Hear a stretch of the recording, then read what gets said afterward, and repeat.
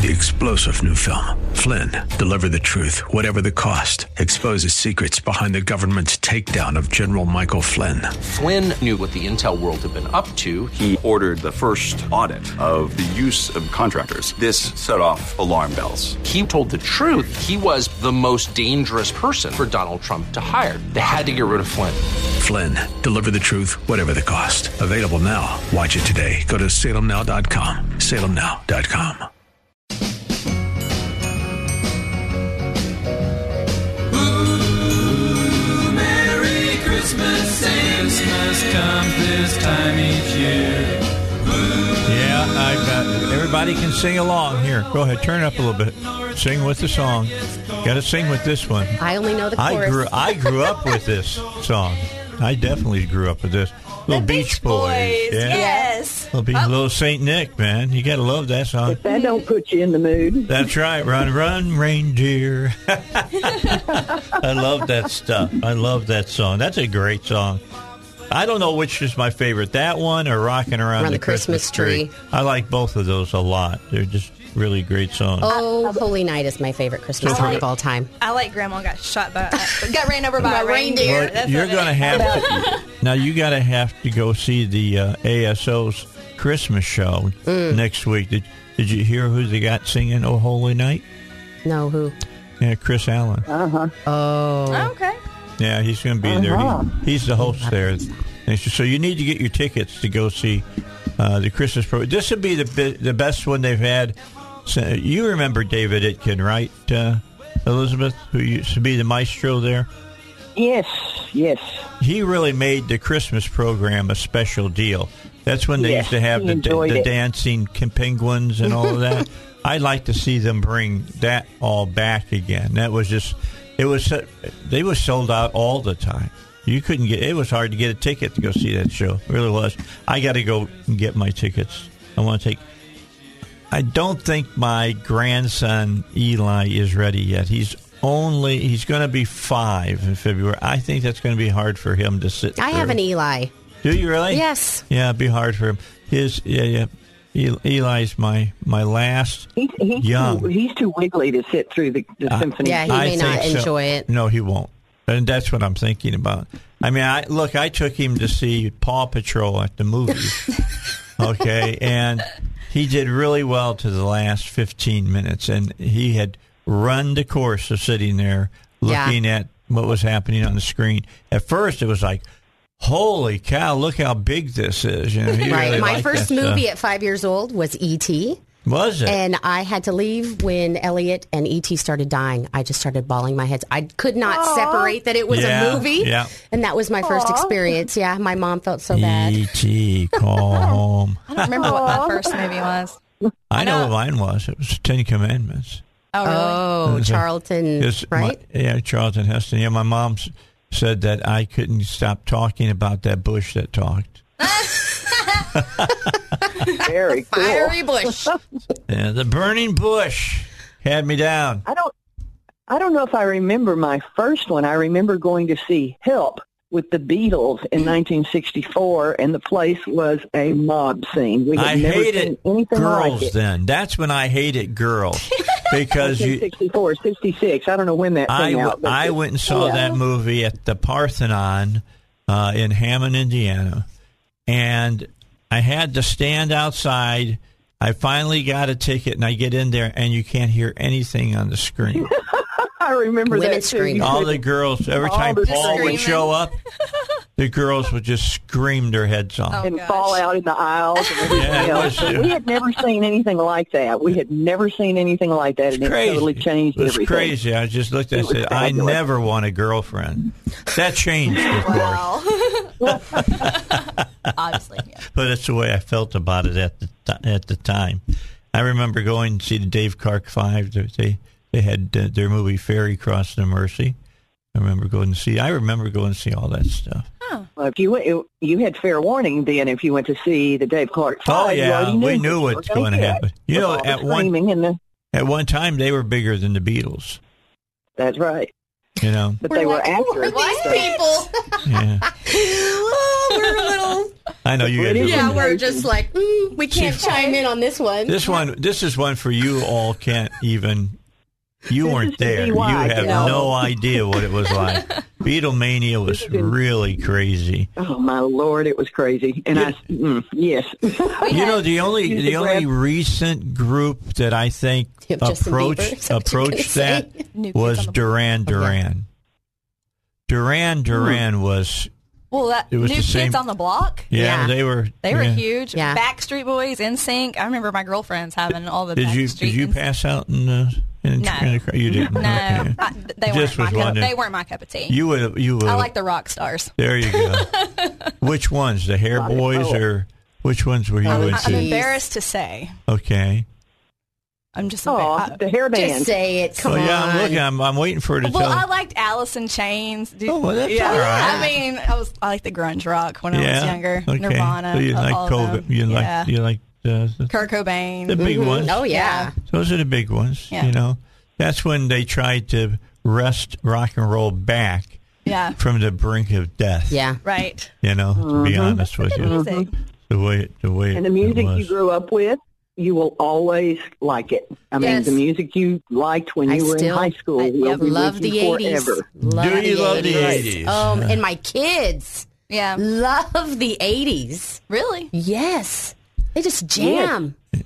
Bonnie, Taylor, like all of them. They just have this playlist, and they just go down the list, and I'm like, okay, put it on the radio, and I just belt it out to her. So you got Sirius Radio? You know, I love it. So you got it on the 80s channel? I have on my Spotify like a whole list. Well, that's good music. Yeah. That's good music. I'll throw out there, I don't think there's that much good music out there in today's world. No, it's all fake and computer-generated. That's what my father used to say, and he loved Frank Sinatra. Okay, I'm just telling you. That's a generational I mean, really, thing. The kids. It is. The kids, and I say that, my stepson is 42, but he came in when he was in high school, and he's like, man, I want y'all to hear this song. It's great. It's wonderful. It's wonderful. And we were cringing when he turned on the radio, and it was All Along the Watchtower. Oh, it was Jimmy, huh? Okay. Yeah. So it was Jimmy. So I'm just saying, people recognize good music. It doesn't matter. And the good music was back then. I just looked up at the TV. You know they're forecasting nearly 2 inches of rain the rest of this week? Yes. I don't need any. I don't need any more. I don't need any stinking rain. I'm just telling you this. I don't need badges. I don't need rain. Crazy. Yeah. All right. Tonight is the night. Remember, we've sold out one theater. We've started a second theater at the Riverdale 10. Tonight is White Christmas on the big screen again. And like I said, first theater, you can't get in on the 7 o'clock. You got to go at 7:05. I think you can afford 5 minutes. But the second theater is open. The biggest movie we've ever shown as a classic movie is, and we do this every 3 years, Blazing Saddles. Oh, yes. And we sold out 6 theaters one time for Blazing Saddles. Yep. People came to that movie, had never seen it. I couldn't believe they'd never seen it, and sat down and could not believe what they got away with saying in a movie, Yes. And it's coming back. Yeah, and people watch it even today. People don't realize that Richard Pryor wrote that movie. Yes.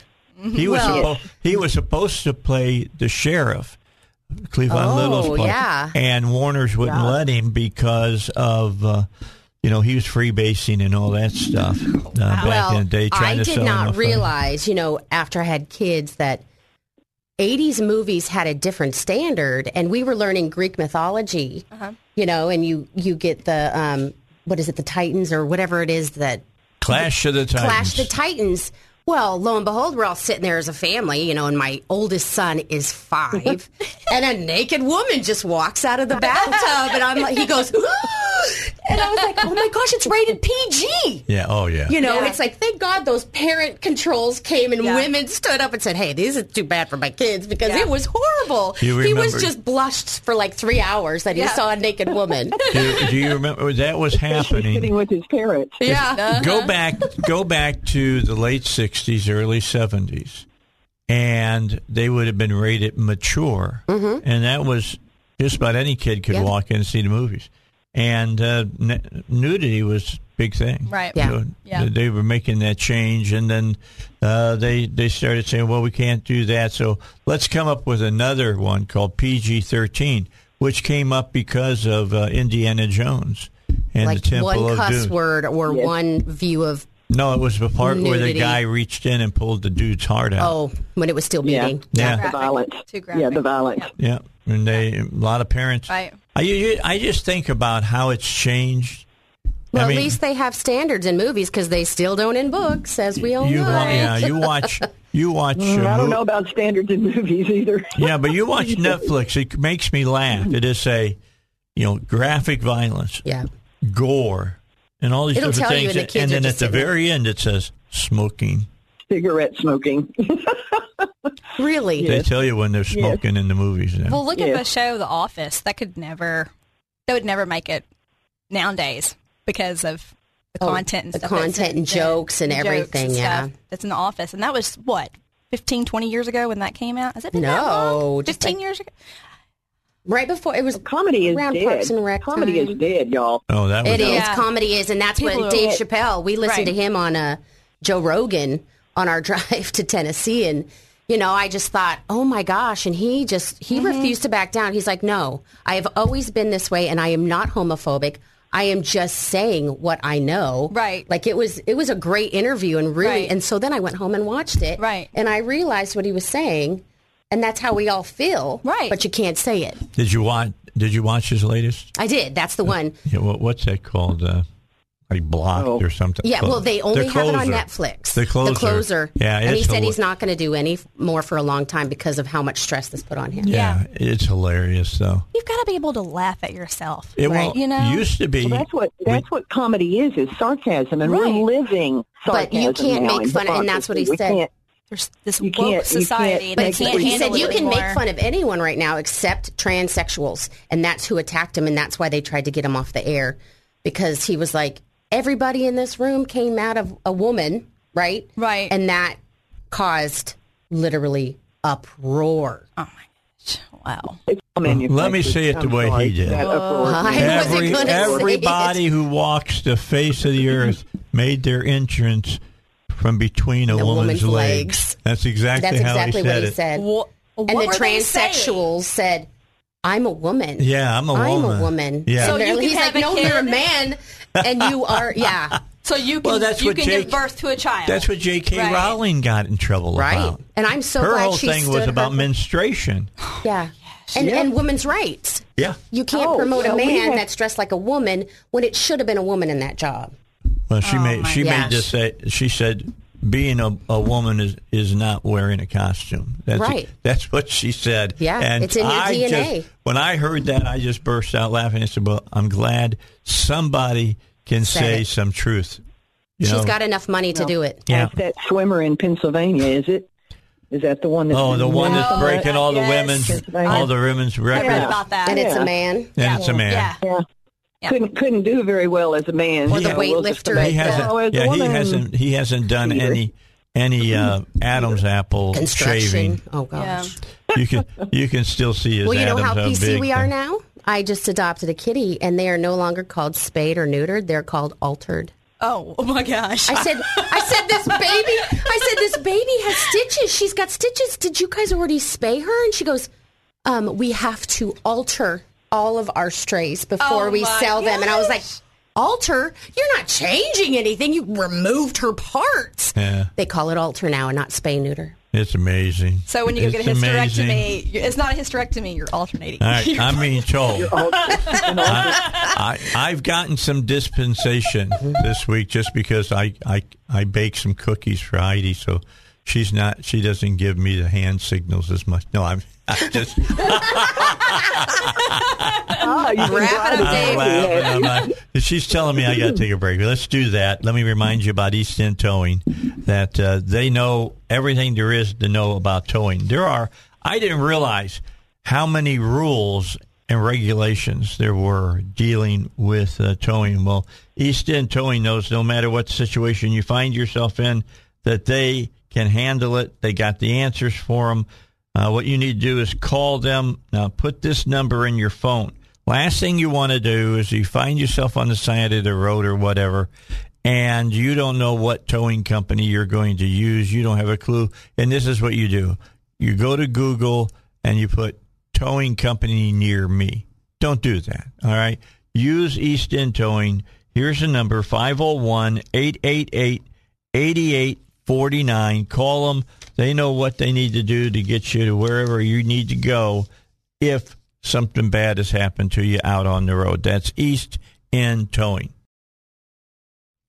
All right, back with you. Elizabeth is on the phone. We've got Heather sitting across from me, and Missy is back. She went off and had a good time over in Gatlinburg. Yes. She liked it. I loved it. I'm a mountain girl, though. I'm from Montana, so okay. You show me some mountains and I'll be happy. Yeah. I hate to say this. Arkansas doesn't have mountains. We have foothills. Yes. There's a difference, all right? There is a difference. Look, the highest thing I ever saw when I was growing up was the curb. All right. I mean, I grew up in the Midwest where it is flat as a pancake. Yes. Just to let you know. But, yeah, I love going out to the Rocky Mountains. I didn't realize what the Rocky Mountains were. I mean, I knew what they were. I had been to school, okay? Yeah. But I didn't realize how they literally take your breath away when you first see them. The first time I took my husband to Montana, we went up the Beartooth Pass, which is between Montana and Wyoming, like it's, South Montana. And we got to the very top, and your ears are just like, yeah. And he goes, we are never leaving here. Because he's from Louisiana. And he saw his first, snow and everything. And he was like, oh my gosh, this is gorgeous. Just gorgeous. You know what turned me on about Montana? Frank Zappa. From the album Overnight Sensation. Evil Knievel's from Montana. Yeah, I know. But they said Frank sang a song, going to Montana soon. There's also a country song called Meet Me in Montana. Yeah. Who did that? Who did that song? I don't know. So you like Arizona, too? Sorry. That whole thing about, Montana, I got into because of Zappa, and he was going to be a dental floss tycoon. That was the whole. I'm a big Zappa fan. Everybody, that's the truth. And it's too expensive to move there now. Is it? If you want land, those Californians. My sister said you can't even see a Montana license plate going down Billings, like driving around Billings. Moved to they're taking it over. It's growing so fast they can't even keep up. They're bringing in hospitals, like schools. Are they leaving their California? Yes, some. No. They're trying to change Montana blue. Yeah, but a lot of them will come and buy ranches up with all their money and leave it for the winter, and just go there during the summer or whatever. It's just so many stars own land in Montana, just ton. Yeah, what's his name? Costner. He lives up Kevin there. Costner. Speaking of Kevin Costner, he was in Arkansas this weekend. Did y'all hear about that? No, what was he doing? My friend sent me a text message. Speaking of Costner, Yellowstone is my favorite show ever. Mine too. He was at Max Prairie Wing down in Stuttgart, Arkansas. Oh, was he? Yeah. Oh. Let me see. If Oprah Winfrey. He's a Democrat, and he was killing animals? Is he a Democrat? Is Kevin Costner a Democrat? He's blue. I thought he was. He's pretty blue. Really? Yeah. Oh, man, how disappointing. So is Harrison Ford. What was going on in Stuttgart? He was hunting. Duck hunting. It's duck hunting season. It's the duck hunting? So they're down there, Max Perry wings and all of that. Sure. Yeah. Why do you go duck hunting here? Because it's the duck hunting capital of the world. It is. Yes. We're part of it. My cousin duck hunts in Montana. We're and in the flyway. Yeah. Right. You come down the Delta. Yeah. Gotcha. So we're on the bus stop tour. Yeah. What can I say? Because of the rice. Stuttgart's the rice capital, too. Oh. So. And ducks like rice. Right, keep that in mind because, it grows in water. What can and I that's tell where you? they're at. They like that stuff. I'm not a duck hunter. I like having just to cook one thing to be full, so I deer hunt. I love to duck hunt. Do you? I've been duck hunting. You get to shoot more when you're duck hunting. Oh, yeah. I hunted once in Montana. Here I am from Montana, and I went hunting once with my uncle. And he was gutting the animal and hit the blood sac. Oh, that's good. Boom! I was out, done. I never went hunting again. And then in survival school in the military, they wanted me to kill a rabbit. Yeah. And I stood up and I was like, I'm from Montana. I've killed animals before. Let them do it. The ones from California. And I was like, oh my God, I want to kill you. I'll go hunting if I need to. But the first time you take somebody hunting, go deer hunting and you're pulling the guts out, and we always carry a tub with us, and you just all that in the tub. Yeah. And they'll sit and they go, "We're going to eat this?" Yeah. Mm-hmm. Not the stuff in the tub. Yeah. What's still hanging. Right. It's hilarious. Yeah. It really is. Love that. I grew up north, but I was raised Southern. I have to explain this all the time. I'm the only member of my family that was born north of the Mason-Dixon. Everybody else was born in the South. Yeah. In the South, I'm telling you. So is Kansas below or above that? Well, it goes all the way. If you were to cross it all the way. It was considered a free state. Okay, Kansas was. At its endurance time. Same with Missouri. But you had all of the fights going on during slavery about that. Was what fights were when you came into the Union. Yet. People try to call me Yankee. I'm like, we weren't even a state yet. Like, we were part of the Louisiana Purchase. Do you have enough people to be called a state yet? I mean, Wyoming have doesn't. Possibly 1 million people now in the whole state. Yeah. Maybe. So you're still a territory, really. The same thing with Wyoming. You're talking, they're a territory. Yeah, there's just not enough people to even hit 1 million. Man. Sounds like peace. Well, it is. Oh, it is. When you get out of the city, it's so wonderful. You can live in those areas where you don't have to see people if you don't want to see people. Nice. It's just that way. All right. We got news coming up. Let's get to that. And then Heather and Missy and Elizabeth will be back. I want them to talk about there's some new things happening in the world of education. Okay. Back with you here on the Dave Elswick Show. Your mics are hot, ladies. Got it. All right, thank you. All right, 6:35 here on the Dave Elswick Show. Don't forget about Pat Davis and what he can do about your health insurance. And Missy can tell you about how crazy it is right now being in the military and having TRICARE. And if you want to go to the emergency room there in Cabot, they can't take TRICARE right now. Right, because it's doctor represented and not... it's owned by some doctors. Oh, that's the kind of hospital you want to go to. Personal relationships. But look, I had a huge fight with Blanche Lincoln when she was senator because she voted for bills that kept the Arkansas Surgical Center over there in Little Rock from expanding. They wouldn't let them borrow the money to do that because they were owned by doctors. Huh. Because that wasn't fair. It wasn't fair to the other insurance hospitals, and all the other groups that make all the money. I don't claim to understand the idiocy that goes through a lot of politicians' head. But Pat will help you out with health insurance. He'll get you the health insurance, save you 30-50% right off the top. Then you get whatever health insurance you want. If it's sold in the United States, you can get it through Pat. No co-pays, the whole 9 yards. I mean, I don't understand why everybody's not calling Pat every day asking him how he does it. Because he does. He saves you a bunch of money. When's the last time the hospital ever sent you a check? I'll just ask that. Call Pat Davis, and he'll tell you how you can get that happening. It's 501-605-6935. I love the ad that he does when he and his wife are supposedly grocery shopping. And she goes, how much are the groceries? He says, well, park it over there, and in about 3 weeks, they'll tell us what the bill is. And that's the way health insurance does. Yeah. They won't tell you how much it's going to cost. It's supposed to. President Trump passed a bill that was supposed to make them do that. They still don't do it. You're supposed to walk into the hospital. They're supposed to have it posted where you can easily find it. Well, they won't, because in insurance, they'll say, for like my daughter's wheelchair, if the insurance pays it, it's $10,000. But if I paid out of pocket, it's $500. There you go. Oh, yeah. It's crazy. Go figure it out. Yeah. Go figure it out. Anyway, talk to Pat about health insurance. 501-605-6935 or Your Health Plan Man. Same word, all right? Your Health Plan Man runs all together.com. That's all you got to do. I'll have Pat on after the first of the year. We'll get him on again, and I'll let him explain it to you so that you can save some money. All right, Dave Elswick Show. I've got, let's see, we got Elizabeth on. She's on by phone. I've got sitting across from me is Missy, and, of course, I've got Heather. All right. How's your campaign going? It's going really well, actually. Okay, that's all you can say. Okay, can't say any more. Because if you do, I got to bring the candidate on that's running against you. All right, so bottom line, let me turn. Please do. I want to turn to Missy.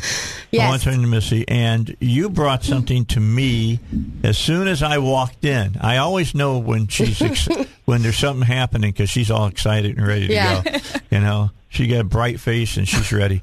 And she said she'd been up since 3:00. That told me it was really important. So doing a little research. See if you've heard about this, Elizabeth. Here we go. I'm turning it over to you, All Missy. right. Go ahead. So I was deep diving the Department of Education, looking for curriculum, the schools, how much each child gets. I created a whole, Excel product. I was getting ready to bring this to the school board because 50% of our kids are not even in Cabot at current 10th grade level for reading and math.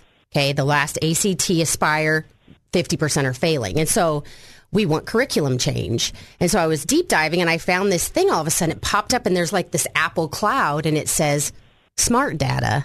And I'm like, well, what is this? Mm-hmm. And so I just scroll down, I start reading and I click on the links. And lo and behold, it's October 1st it started and the whole state of Arkansas, every school district has to upload data. And I thought, okay, well, maybe it's just a continuity, database. Mm-hmm. Well, as I started reading, it was targeting or profiling our children from kindergarten to 12th through their social, emotional, and behavioral aspects. And so I thought, well, is it academic? And there was one thing that if they're failing academics, they'll be flagged, or if they have a bad year, they're flagged. And so if they go from Cabot to Little Rock, what goes with them? That they're a flagged kid and they're, a nuisance or they're troublesome. But what they're flagging is for active shooters. Like that they're going to go in there and, just kill people. And how do they know? No, they don't. This guy, Hughes, said it is so accurate with what his database is that they can pinpoint children that are going to be disruptive. What type of thing are they collecting that they think they can target? Well, I had to FOIA that because nobody will tell me. Even the representatives who voted for it don't know. Amazing. Oh, it's crazy. Had you heard about any of this, Elizabeth? Nope. This is the first time. I brought this up to Missy and to Heather because this sounds a lot like what was going on in the 90s with the portfolios. You remember that?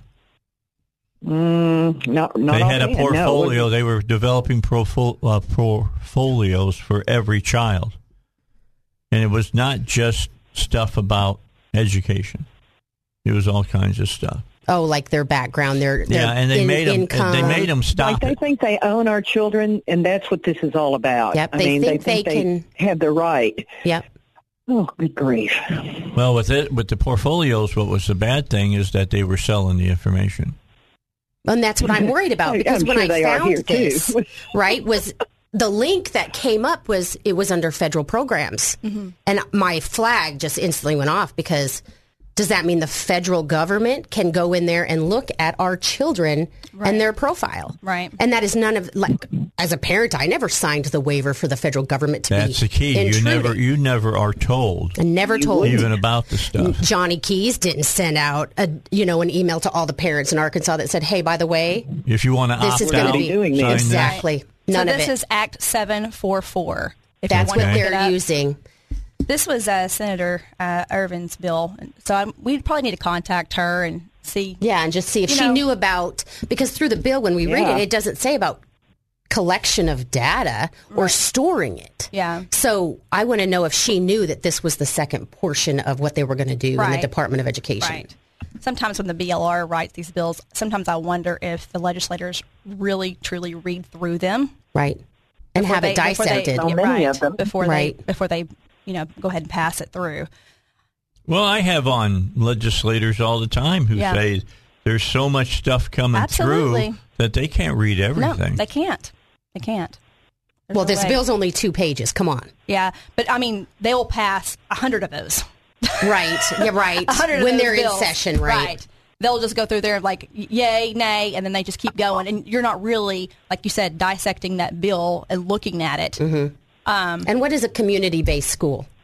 You know what I mean? Like, what do you mean community-based? That the community, I just don't understand that because we're already so big as a district anyways. Like now you want all the districts to talk to one another and gosh, let's just focus on one school at a time. Right. Okay. Right. You know? Right. So this is the bill that was titled Support Arkansas Public Schools and Public School Districts in the Implementation of a Community School Approach. Yes. I remember seeing this and bill. So what I heard was this was a give and take between Mark Lowry and Missy Irvin, and she would not pass his bill if he wouldn't pass hers.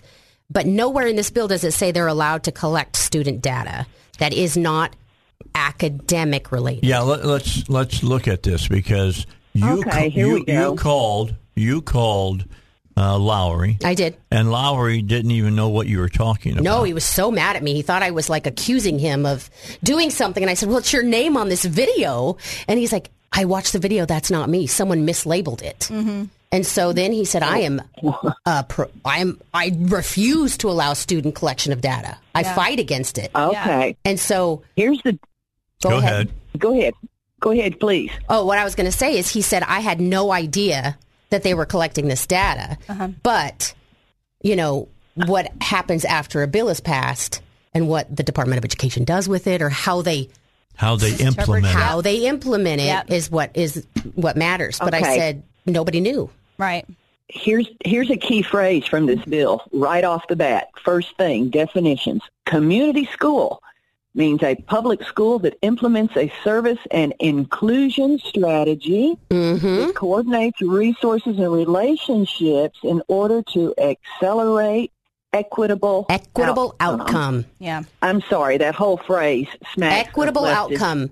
I have found that in Title VI of the Arkansas Code throughout. Equitable, and I said, who is writing equitable? Right. There's never an equitable outcome. There's an equitable education. Yeah. That means my daughter's special needs. So, she gets a curriculum that is at her level, you know, and so she gets equitable education, but nobody's going to have an equitable outcome. Right. That just isn't going to happen. Right. Life, liberty, and the pursuit of happiness. And there's some kids that aren't going to pursue. Your pursuit will be different typically than anybody else. True. Okay, so your outcome when you go to school will depend on how important you think schooling is and how much you put into it. What your happiness is. Right. And I'm finding out that Arkansas is a no-fail school. They don't hold kids back. They don't, why? You're pushing these kids through and then they're graduating and they think that they're straight A students and they go to a college and they have to take all remedial classes. And they're like, how? I had a 4.0. Well, sorry, your 4.0 was like a 2.0 in Massachusetts. Yeah. Well, we have that same issue. So I went to a public school. I graduated from a public school. I did actually pretty well. Mm-hmm. My husband graduated from Catholic High at a C average. And when he got to college, he made straight A's all the way through college. I struggled through college, and I had a higher GPA than what he did in high school. That just goes to show, you know. How did they measure your success? Exactly. Right. Yeah. You know, do they promote your success and do social promotion and all the rest? Right. You know, social promotion you cannot is move the forward. bane of public education. And it's funny because, we talked about Common Core, and the essence of Common Core in the beginning was actually phenomenal. Like first grade, you need to know addition. That's all they said. They didn't say how to do it, but they said you need to know addition. Second grade, you need to know subtraction. Third grade, you need to know multiplication. It's when the right and the left came in there and they're like, oh, you can't say what a child needs to know. It was just a standard. And so they perverted Common Core is what happened. And so then that's why you have all these crazy mathematical books and different things. Well, you're not supposed to be following Common Core in Arkansas. They still do.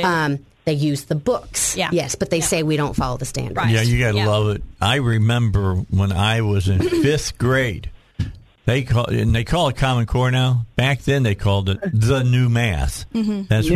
That's what they called it. I had to repeat a half a semester of fifth grade so they could unteach us one math and get back to teaching us the original math. Because you know what? The parents got irritated, and parents haven't stopped it the way they should have then or now, because they didn't do like they did then, which was, I can't do math, but my kid does it. Well, and I can do it easier than what they can do it. And you will stop this, or we're going to vote your butt out of the office. Oh, well, hey, our school board doesn't even know what curriculum's being used. So, and what kills me is that these parents don't realize their voices are really important. And all they have to do is join together and show up to the superintendent's office. But to treat you as though you're not important. Well, it doesn't matter how they treat you. But I'm just saying. Right? I know. They don't care what we have to say. I know of places that the people stand up and somebody goes, boo, and they cringe and they'll sit down and not do anything. I know that. Okay, we got to get a break in because we got about 10 minutes left. So let me tell you about Hillcrest Designer Jewelry. And when we come back, I'll have Elizabeth talk a little bit about that boo thing. Because some people can be scared off of standing up just because somebody goes, boo. 3000 Cavanaugh Boulevard is where you'll find Hillcrest Designer Jewelry. You're going to find some of the finest jewelry around. I mean, you will be amazed at what Eric has for you at his business. He opens at 10 o'clock every day, Monday through Saturday, closed on Sunday. Go visit him and, sit down and talk to him, or set up a time to go in and sit down and talk to him. 501-246-3655 is his number. That's Hillcrest Designer Jewelry, and 3000 Cavanaugh Boulevard. Okay, so maybe you got your kids in a community and you notice something's going on. You can't put your finger. Always go with your gut. I'm just telling you. You can go with your gut, but go and do your due diligence and make sure you can prove that what your gut's saying is true.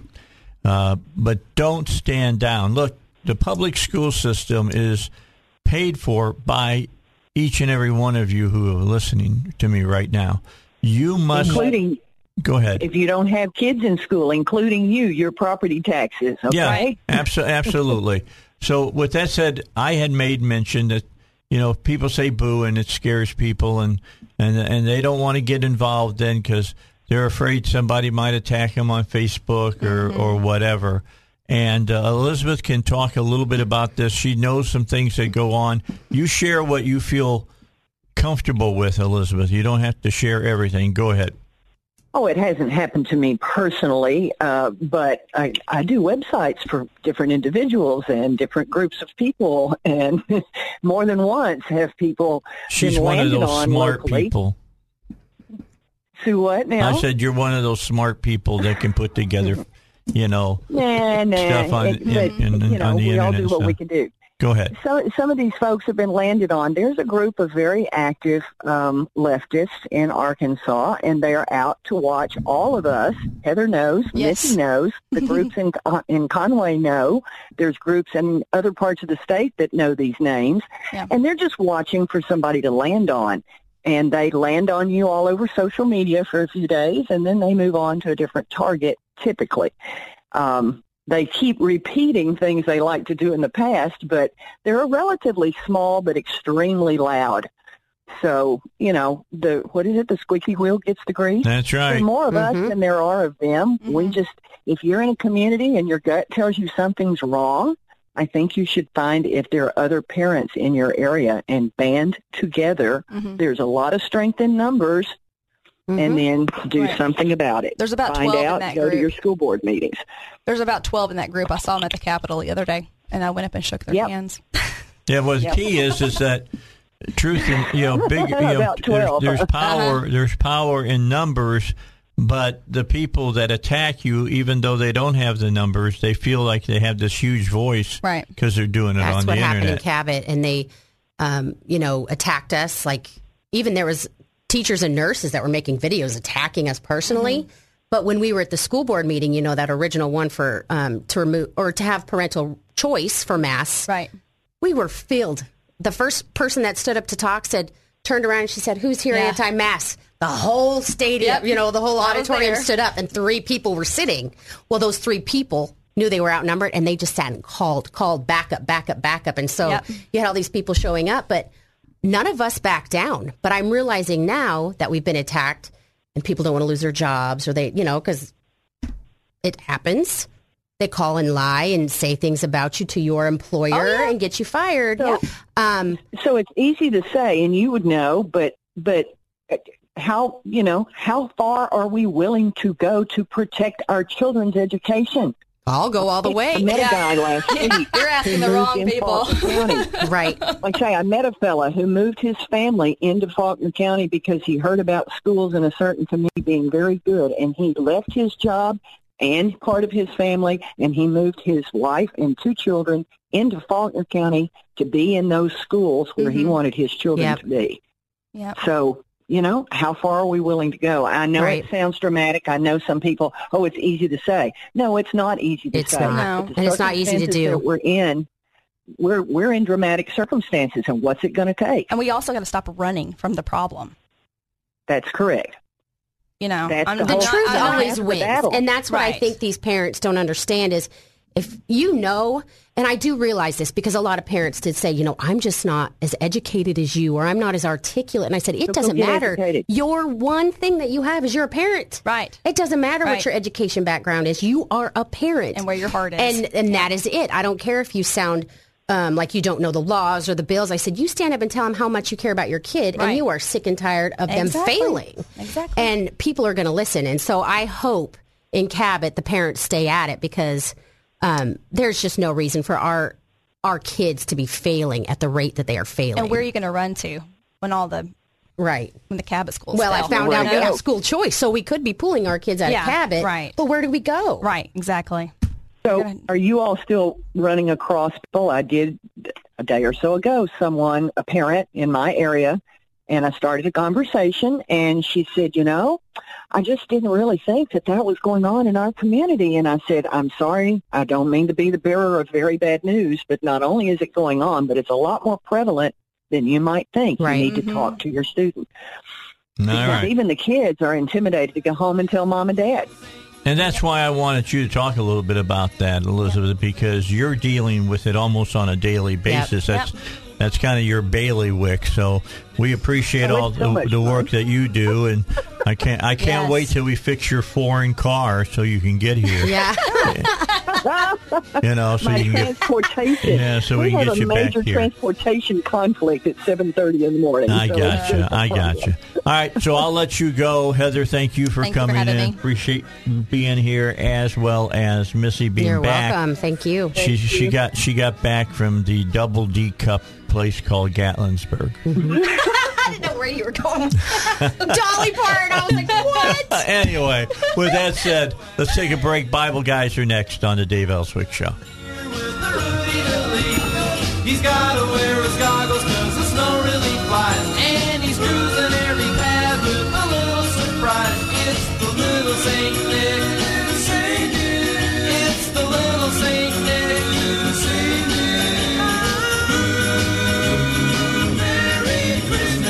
Christmas comes this time each year.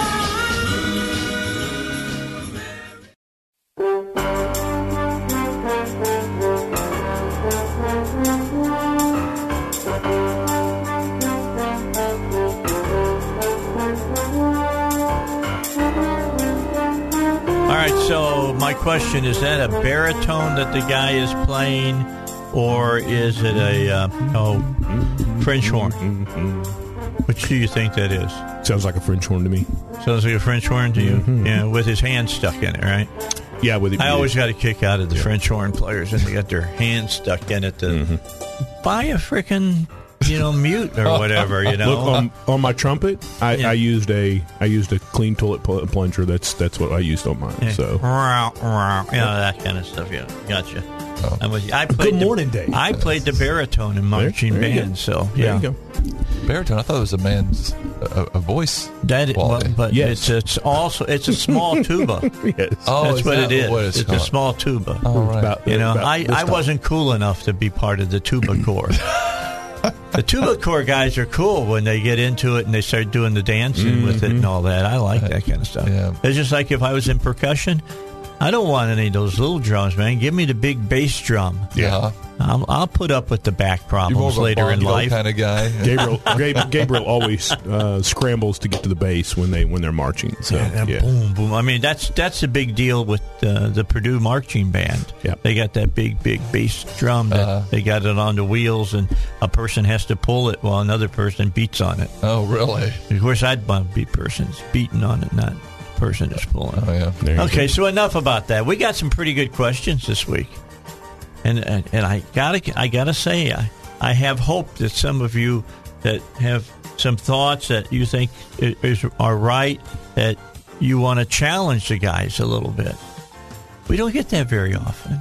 They don't get that very often, but sometimes an email comes through. It's a little. It could be. Yeah. You know, it's the way, of course, in your mind you're reading it. Yeah. It may not have any kind of, you know, in reality, the way the person meant when he read it, when he wrote it. So let's start off with this one. Dear Bible guys, I think I heard you guys discuss this Hanukkah Christmas issue last year. Well, we have talked about it this year as well.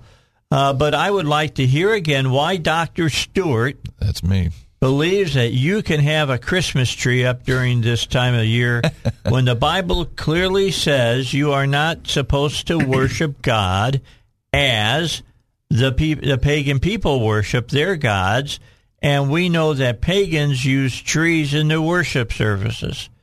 Also, do the other Bible guys feel that there is any redeeming quality to the celebration of Christmas?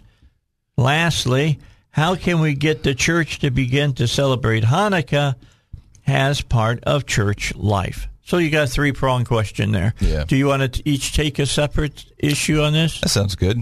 Okay, let's start with you, though. Yeah, okay. it's because this is directed at you. Yeah. And here's what I'd like to hear again why Dr. Stewart believes that you can have a Christmas tree up during this time of year when the Bible clearly says you are not supposed to worship God as the pagan people worship their gods, and we know that pagans use trees in their worship services. Yeah.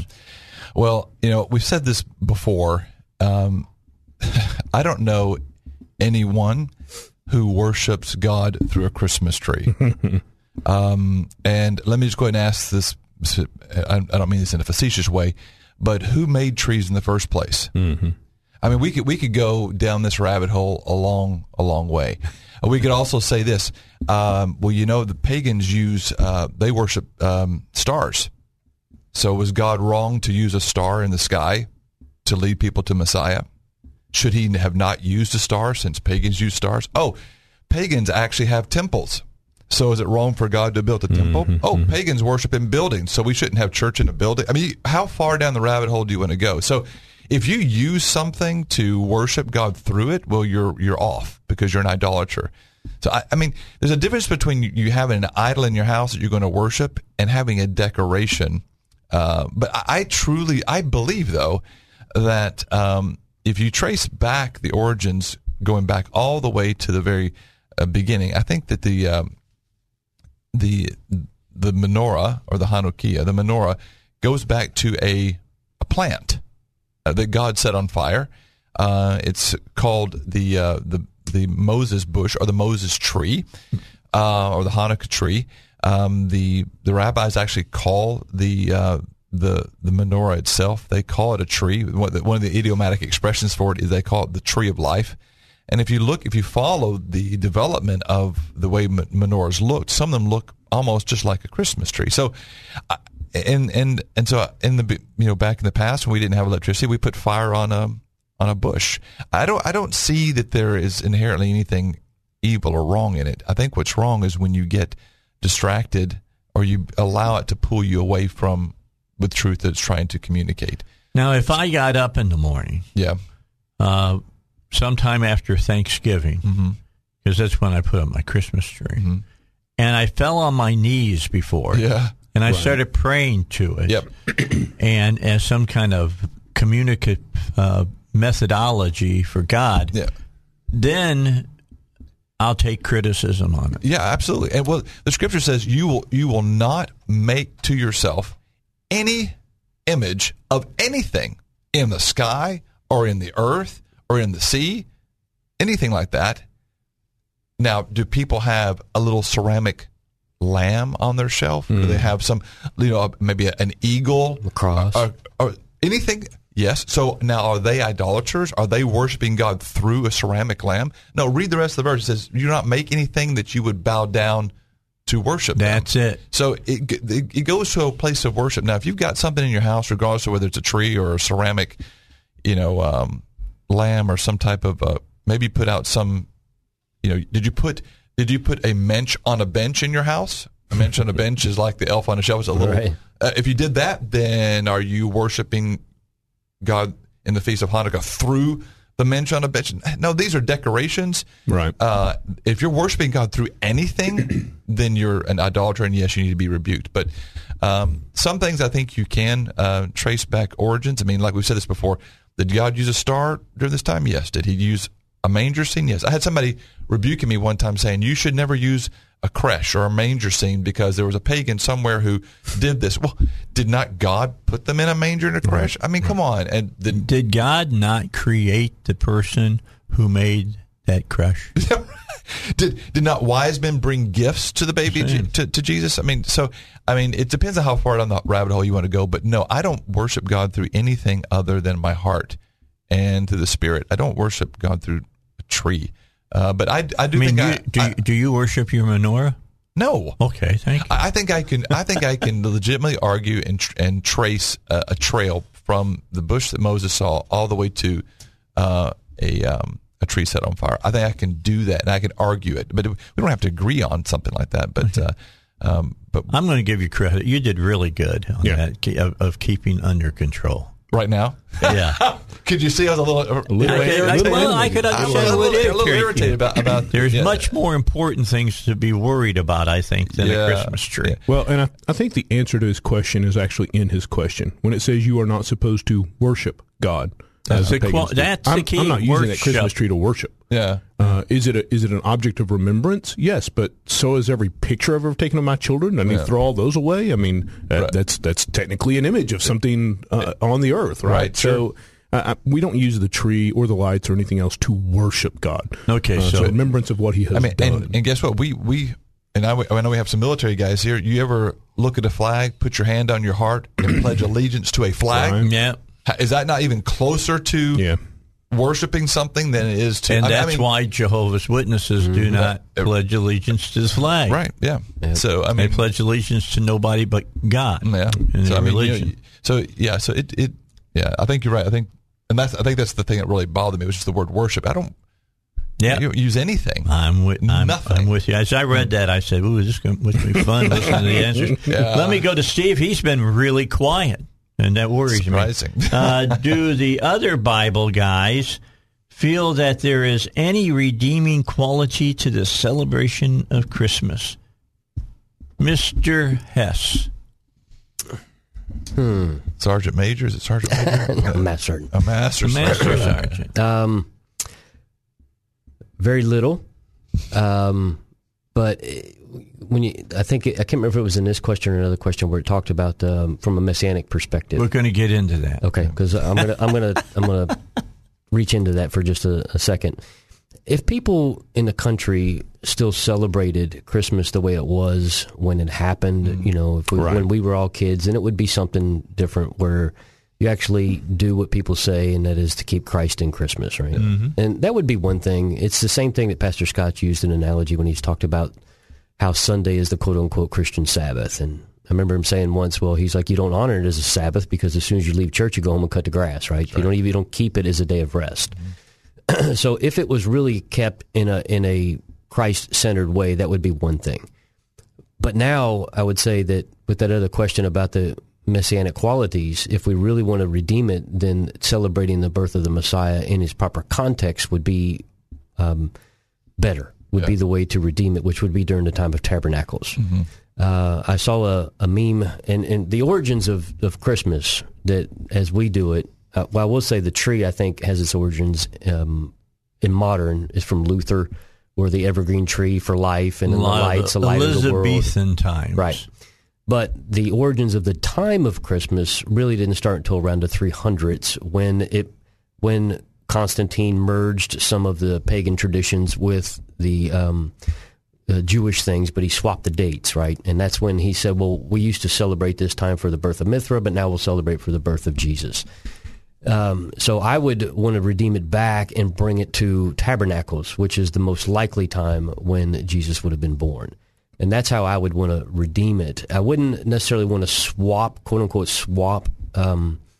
Christmas for Hanukkah because it's not the same thing. I would want to swap Christmas for Tabernacles, but the reason, I would give a different reason for why we celebrate Hanukkah. Christmas is what happened when Constantine brought paganism into the church. Hanukkah is when the body of the Jewish people rejected paganism and said, we're not going to allow the Greeks to force idolatry into it. So I would have a different take on it that way, but I would want to redeem it again back to Tabernacles, not swap the two. So I give you credit for keeping your composure. That's very good. My composure? What? Yeah, well, you've been known to get a little fiery at times. No, that's not true. No. I am the most misunderstood man ever. I'm glad we're going to take a break. When we come back, then Billy gets the last part of the question. And Billy, that is, how can we get the church to begin to celebrate Hanukkah as part of church life? So we'll come back and talk about that in a moment. Right now, I want to tell you about PI Roofing. I got to give them a call this week. I want them to come out to my house. We had some hail about the size of golf balls at my house over the weekend. Because if you didn't know that supercell that affected just north of Jonesboro and then Kentucky and Missouri and Illinois and all the different states it did, all started over Cabot. That's where it all got started this time. Thank God it didn't get started, more tougher than it was, because it was rocking and rolling that night. So I'm going to have them come out and look at my roof and see if they think that I need to move up my timetable and get it fixed. So I do that with PI Roofing because they're the best around. I know they'll come look at it and they can tell me if I need to do it or not. They'll call my insurance. They'll get one of the appraisers out. They'll walk the roof with the appraiser and show them why they believe it needs to be replaced. And typically that happens when you have to do it and you end up paying the deductible, and then PI Roofing really gets to work for you. Call them at 707-3551, or you can talk to them online at piroofing.com. All right. We were just talking during the break of something we're going to talk about later here in the show. But anyway, the last of that story was, how do we make Hanukkah the go-to celebration for the Christian church, or can we? I think it's possible. I'm not sure it'll happen before the Lord returns. I would. So Hanukkah becomes and this is going to sound really bad, Hanukkah becomes a secondary concern for me. There are 7 feasts which we are commanded to keep. And I think if we could just get the church to start keeping the 7 which are commanded, this one will just fall in line. When we turn our attention away from, okay, so these pagan-inspired holidays, how's that? And start celebrating the things that God has commanded us. When you start celebrating those things, you begin to see the depth and the beauty and the reasoning for those celebrations, and that draws you into wanting to celebrate the other things that God has done. And then Hanukkah is the natural outpouring of that, in my opinion. Trying to get people to celebrate Hanukkah before you're observing Tabernacles and before you're observing Passover and before you're observing Shavuot or Pentecost, before you're observing these other holidays. Yeah, I mean, congratulations, you've put up some lights and you've traded out your tree for a menorah, but really you haven't gotten the foundation correct yet. So my personal opinion here is that you won't see that happen until you fix some of the other things. Well, my key is, as far as Christian church goes, how can you not celebrate Passover? I know. How can you not? Because they have Easter. Celebrate. They can ignore Passover. Yeah, that to me would be the logical starting place to get rid of Easter and understand that Passover is the whole culmination of Easter. Well, you know how it changes people's perspective just in the few times I've taught it, at New Life when just seeing people's reaction to that. It's amazing. It brings people to tears. Yeah. Our church, we celebrate all the feasts of the Lord. The Lord told me when I first came here, he said, focus on the 3 major feasts, and then once people have accepted that, then you just keep moving through. Mm-hmm. I think that I've taught on Hanukkah many times. I've just taught the past 2 Sundays on Hanukkah, and here I think if I could just go ahead. I know I'm not supposed to answer that question, but if I could just go ahead and throw in there. Yeah, go ahead. One of the things I think we do is what we're trying to do is our children at our church are taught the feast of the Lord. Right. Our children are taught about Hanukkah. They are excited about Hanukkah, and I think if you're going to get the church to fully transition to where they've embraced this, then you have to bring it to the children and the youth. If you try to bring it into the older people, they're going to fight you too much with their own tradition. But one thing that I was just pointing out last Sunday was in the book of Revelation, the Bible says that Jesus was walking through the English version says 7 golden candlesticks, but actually the word there is menorah. And he was walking through the 7 menorahs. So, and he says the 7 stars are the angels or the pastors, the messengers, and the 7 menorahs are the churches. And so I was just telling my people, listening from God's purview, he sees the church as a menorah. Does anyone ever even associate a menorah with the church? No, and it's because of that disconnect between the root of our faith. So we have to reconnect, and I think Hanukkah is a great way of trying to do that. But with the other feast and with Hanukkah, you have to, I think, start teaching the children, just like we taught them everything else. We teach them, and then hopefully within a generation or two, we've got something changed. But that requires a big, and that is a generational change. It is. Really is. I mean, it's not like we picked up a book one day and decided to celebrate Christmas, right? We've done that since. For some of us, some of our earliest memories are Christmas memories. Sure, and it's like, look, you are trying to change something that is deeply ingrained in a person. And I'm not saying that can't happen. God can do anything. I've seen Him miraculously change individuals, but as a culture, Christmas is not going anywhere anytime soon. That's right. And look at what Jesus had to deal with the Sadducees and Pharisees when He was coming against their traditions, right? They fought all the way because they believed very deeply in the traditions of the fathers, right? So these things were 200 or 300 or 400-year-old traditions, and He was coming against them. Watch Fiddler on the Roof. Oh, that's a great flick. And listen to what the guy sings about. Yeah. But we can't swap one tradition for another without knowing why. Right. Well, that's why, to me, Passover is the most important. Yep.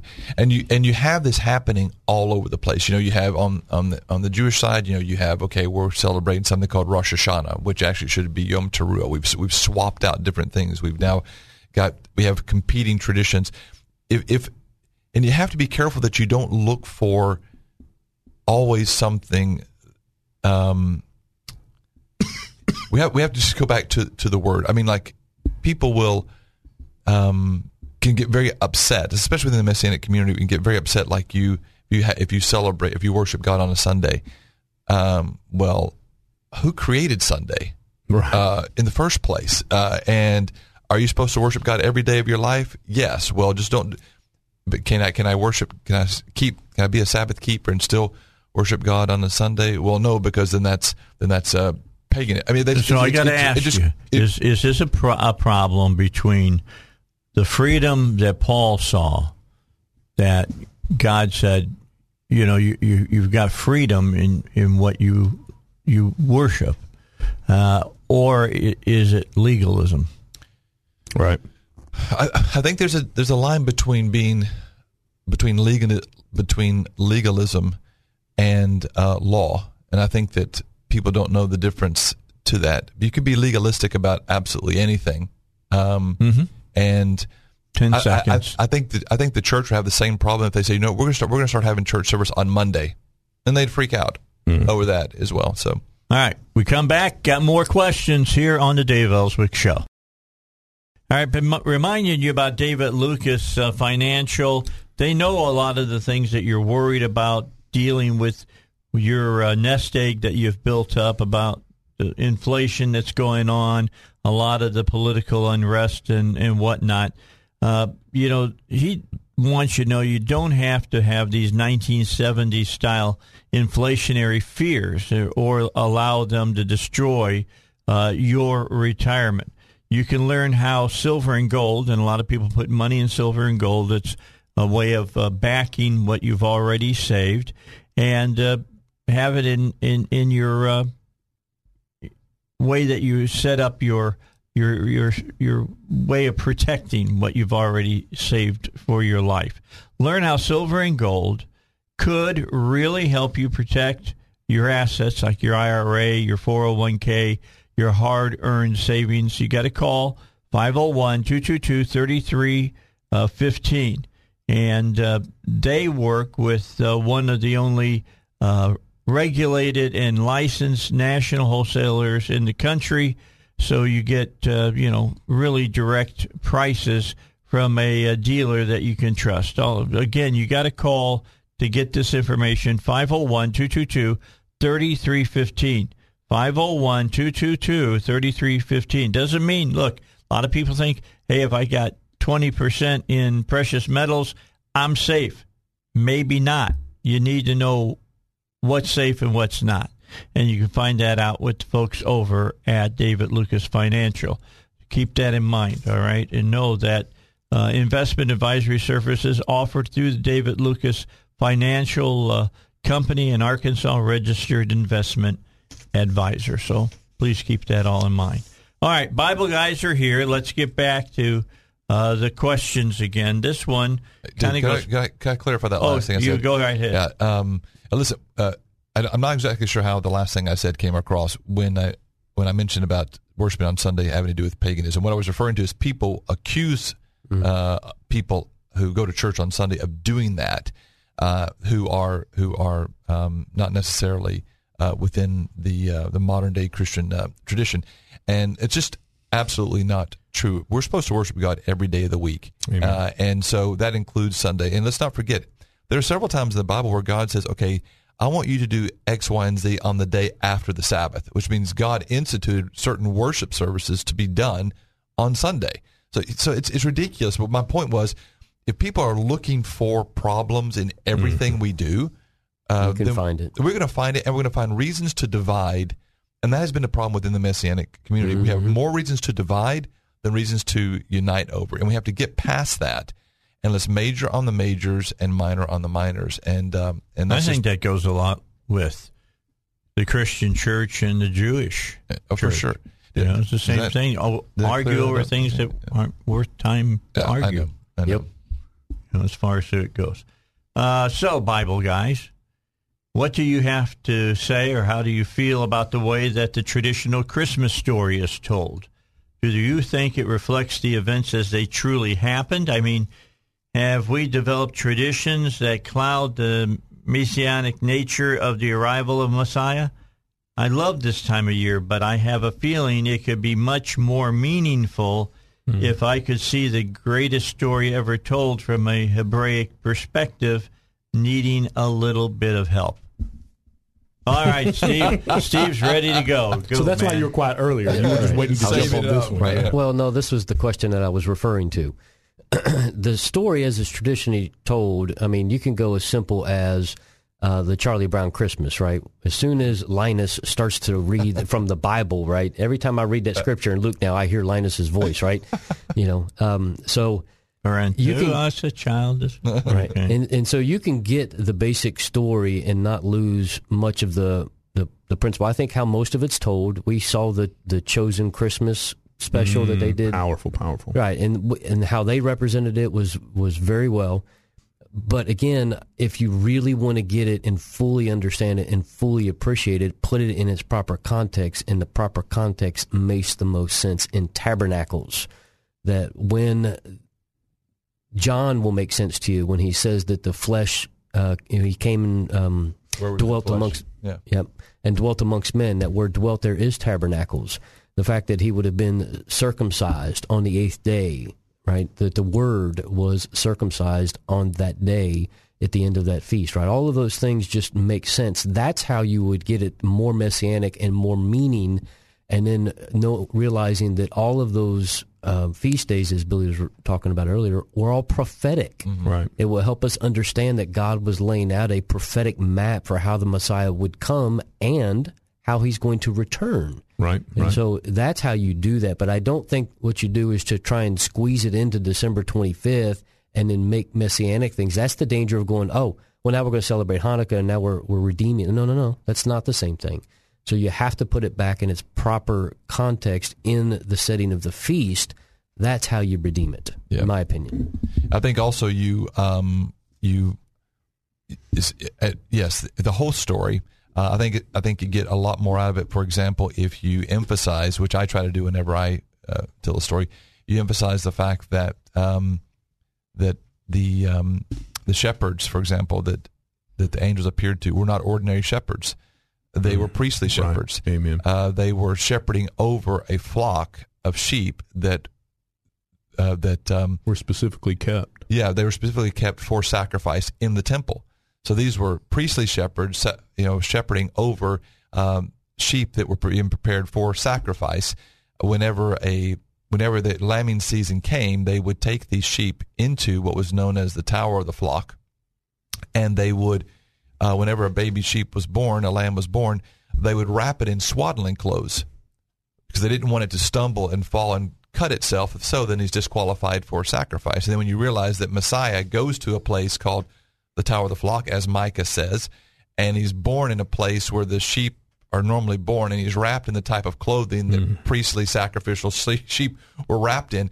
It once again, it brings the whole thing into better focus. But people that are Christian, they miss all of that. That's the messianic viewpoint. If you put it back in its context, in its time, then the whole thing gets cleared up and makes so much more. Because what does Christian do when they're preaching about Christmas?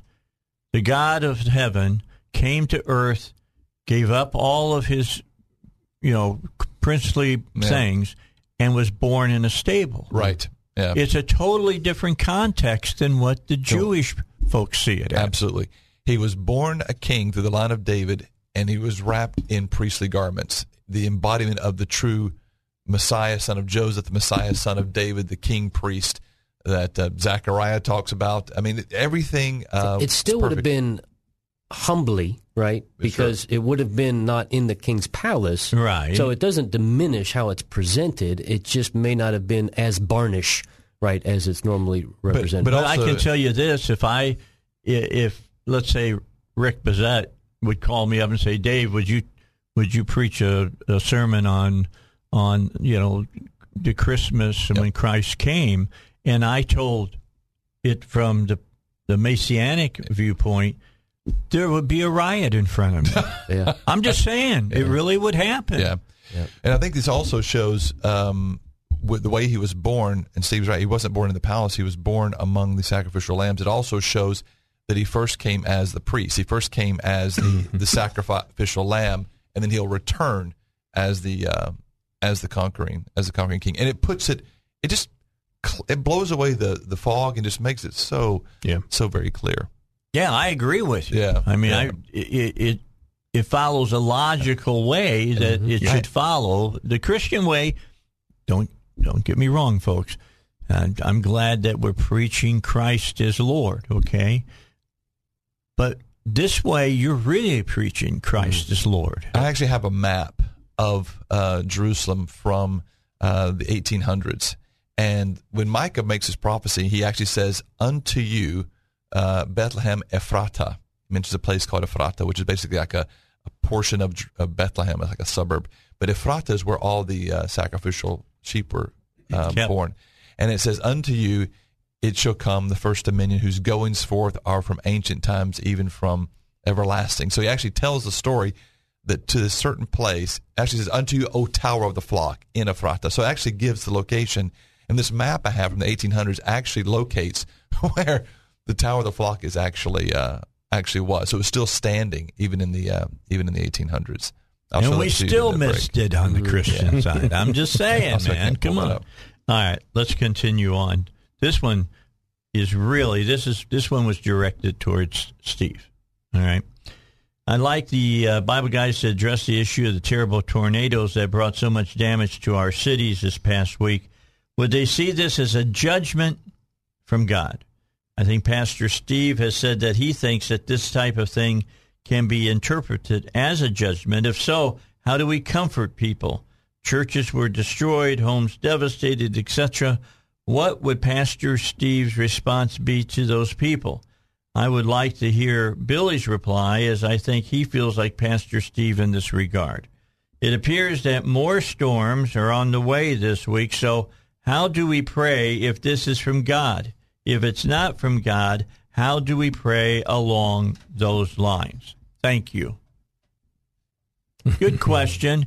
It's almost a kind of a rehash of why do bad things happen to good people. I hate that question. Right, so let's turn it over to you. Well, Steve. I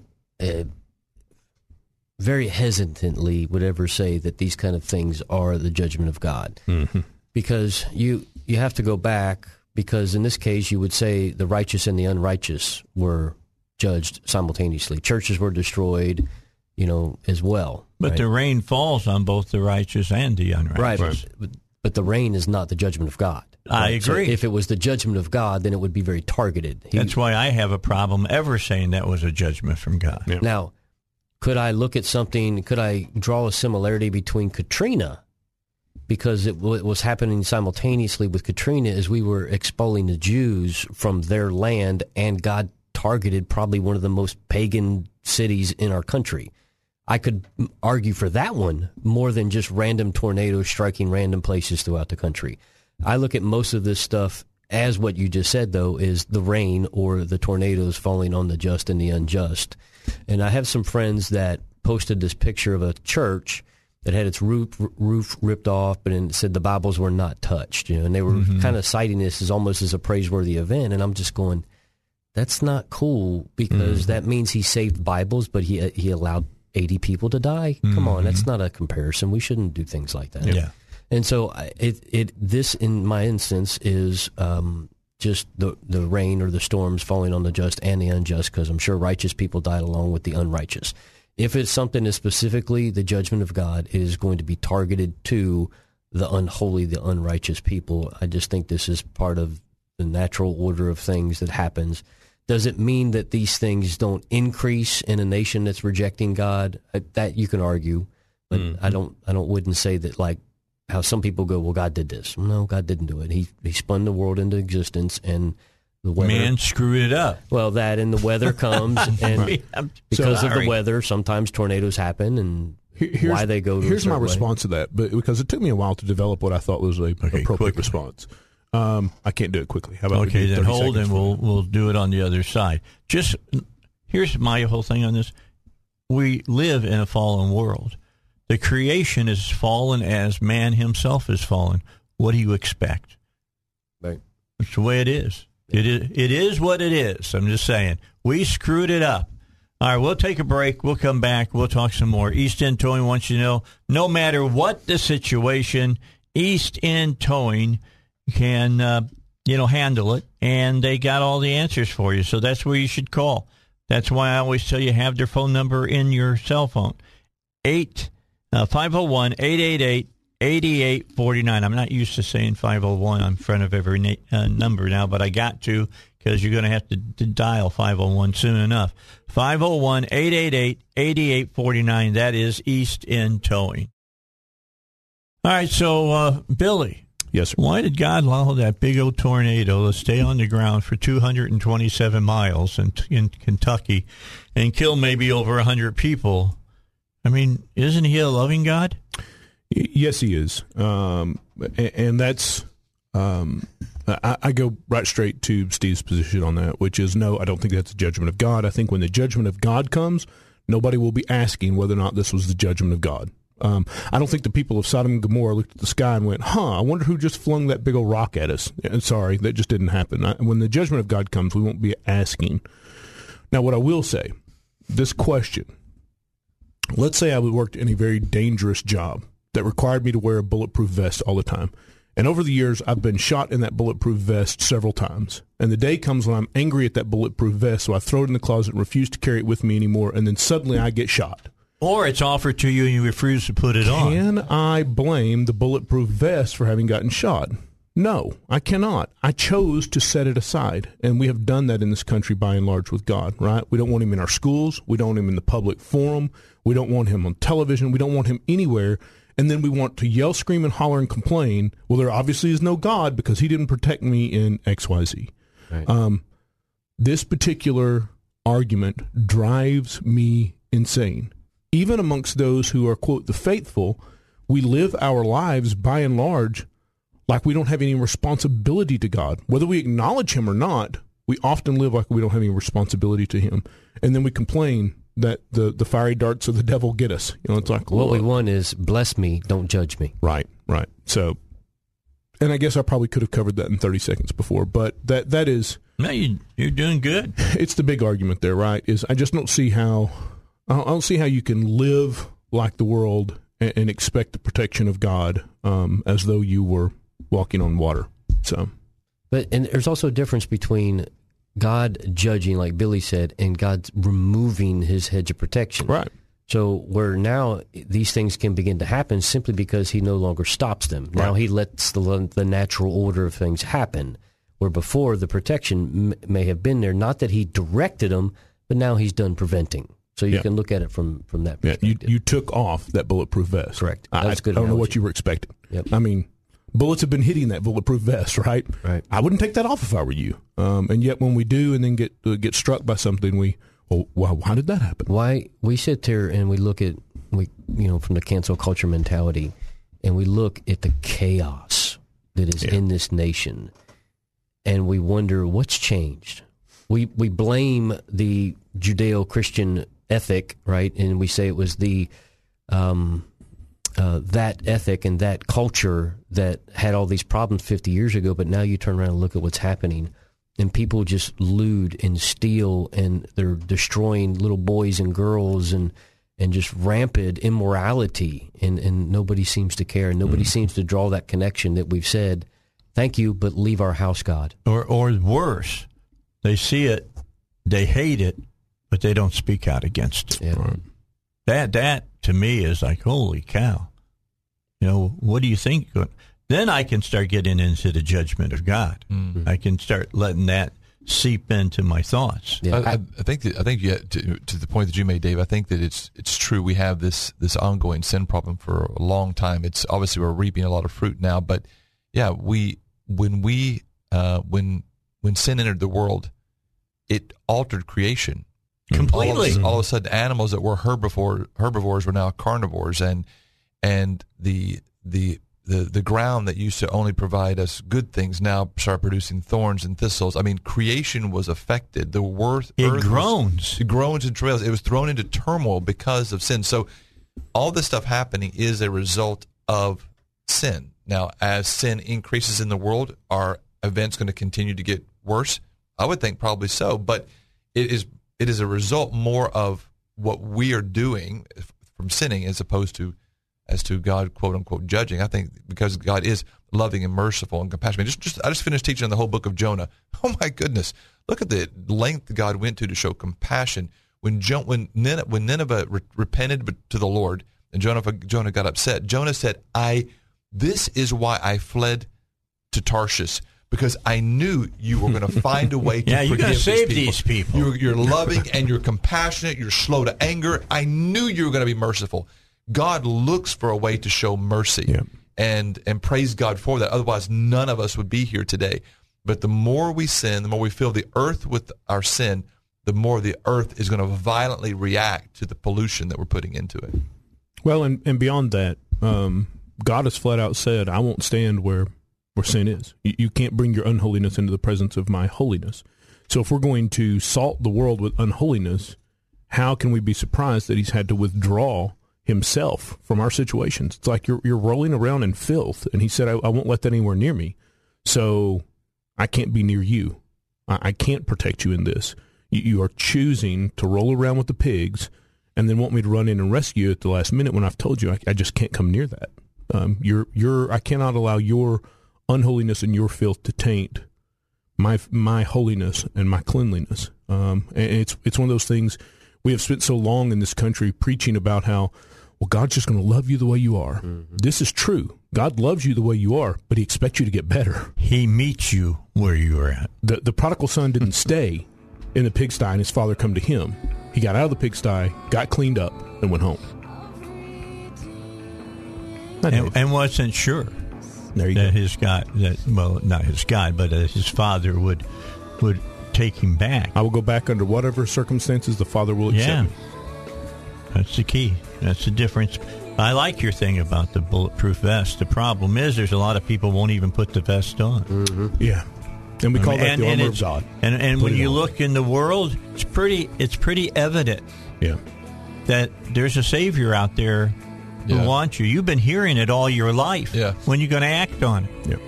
That's the key. When you're going to act on it, it's up to you. That's what it comes down to. Amen. It's for all of us. Our salvation is there for us if we'll just accept it. All right. Scott, thanks so much. Appreciate you coming in today. It's great having all three of you here. Yeah. We'll all get together next week, and then we'll have Christmas time. All right. Steve, good to see you, too. You too, Dave. I'm glad that the government saw fit to let you out for a little bit. And thank you, Billy, for coming as well. Sir. I'm out of here. See you tomorrow morning at, of course, 6 a.m. 3-star General Michael J. Flynn, head of the Pentagon Intelligence Agency, knew all the government's dirty secrets. He was one of the most respected generals in the military. Flynn knew what the intel world had been up to. He understood its funding. He ordered the first audit of the use of contractors. This set off alarm bells. The explosive new documentary, Flynn, Deliver the Truth, Whatever the Cost, uncovers the facts behind this scandal. Flynn told the truth. He was the most dangerous person for Donald Trump to hire. I find out the worst enemy that I'm going to face in my life is right here in America. They took my assessment and they wanted me to change it. And I was like, I'm not changing it. They had to get rid of Flynn. With in-depth interviews, archival footage, and never-before-seen personal records of the man behind the headlines. I just felt like I was drowning. Flynn, Deliver the Truth, Whatever the Cost. Available now. Watch it today. Go to salemnow.com. salemnow.com.